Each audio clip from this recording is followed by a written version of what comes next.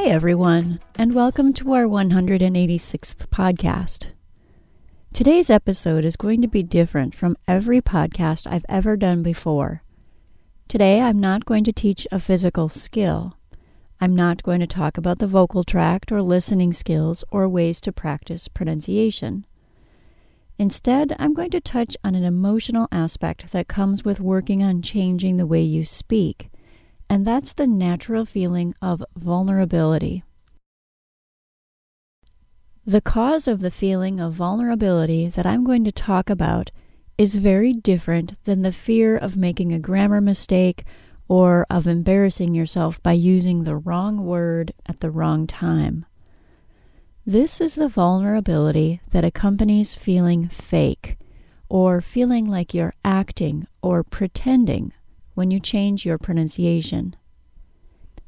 I can't even count the number of times I've heard a student struggle with a pronunciation skill and then finally, like magic, say something absolutely perfectly. Then, just as I congratulate him or her on how great it sounded, that person replies that it felt or sounded weird. It didn't really sound like it was he or she who spoke. To that person, it sounded like they were acting like something they're not. The person felt like he or she was pretending to be a native English speaker, and somehow that made the speech sound less authentic or less genuine. It's interesting that this happens so often.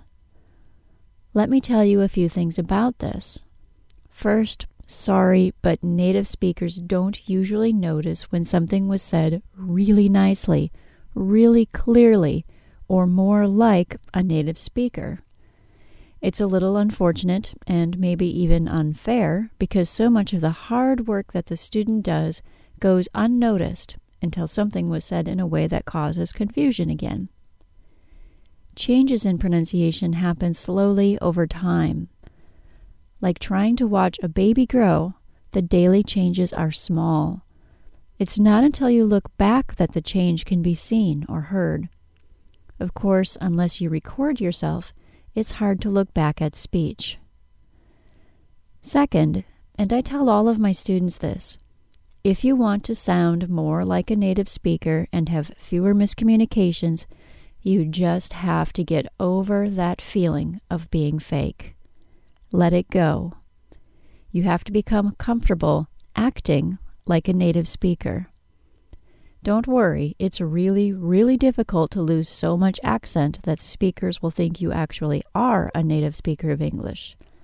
Instead, they'll know that you're a non-native speaker who is easy to understand, easy to listen to, and easy to have a conversation with.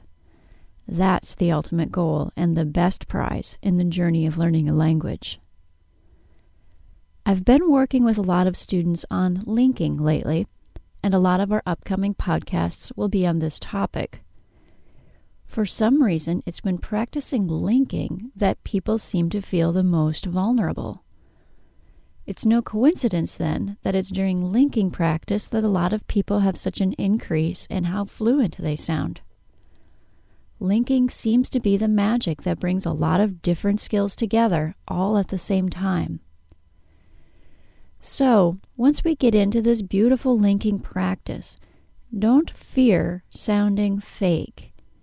Understand that what you're feeling is normal and that many, many other people feel that way. Also, understand that the fear of pretending will hold you back. Let it go.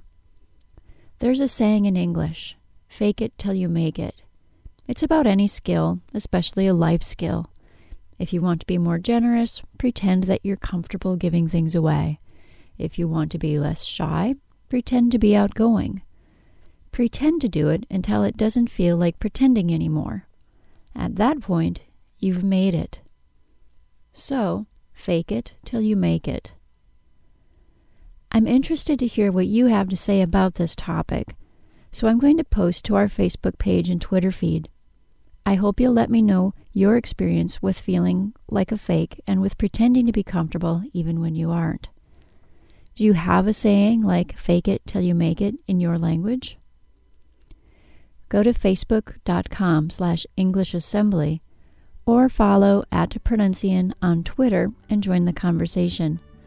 I'm genuinely curious what you've got to say.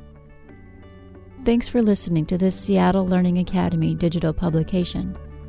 Seattle Learning Academy is where the world comes to learn. Bye-bye.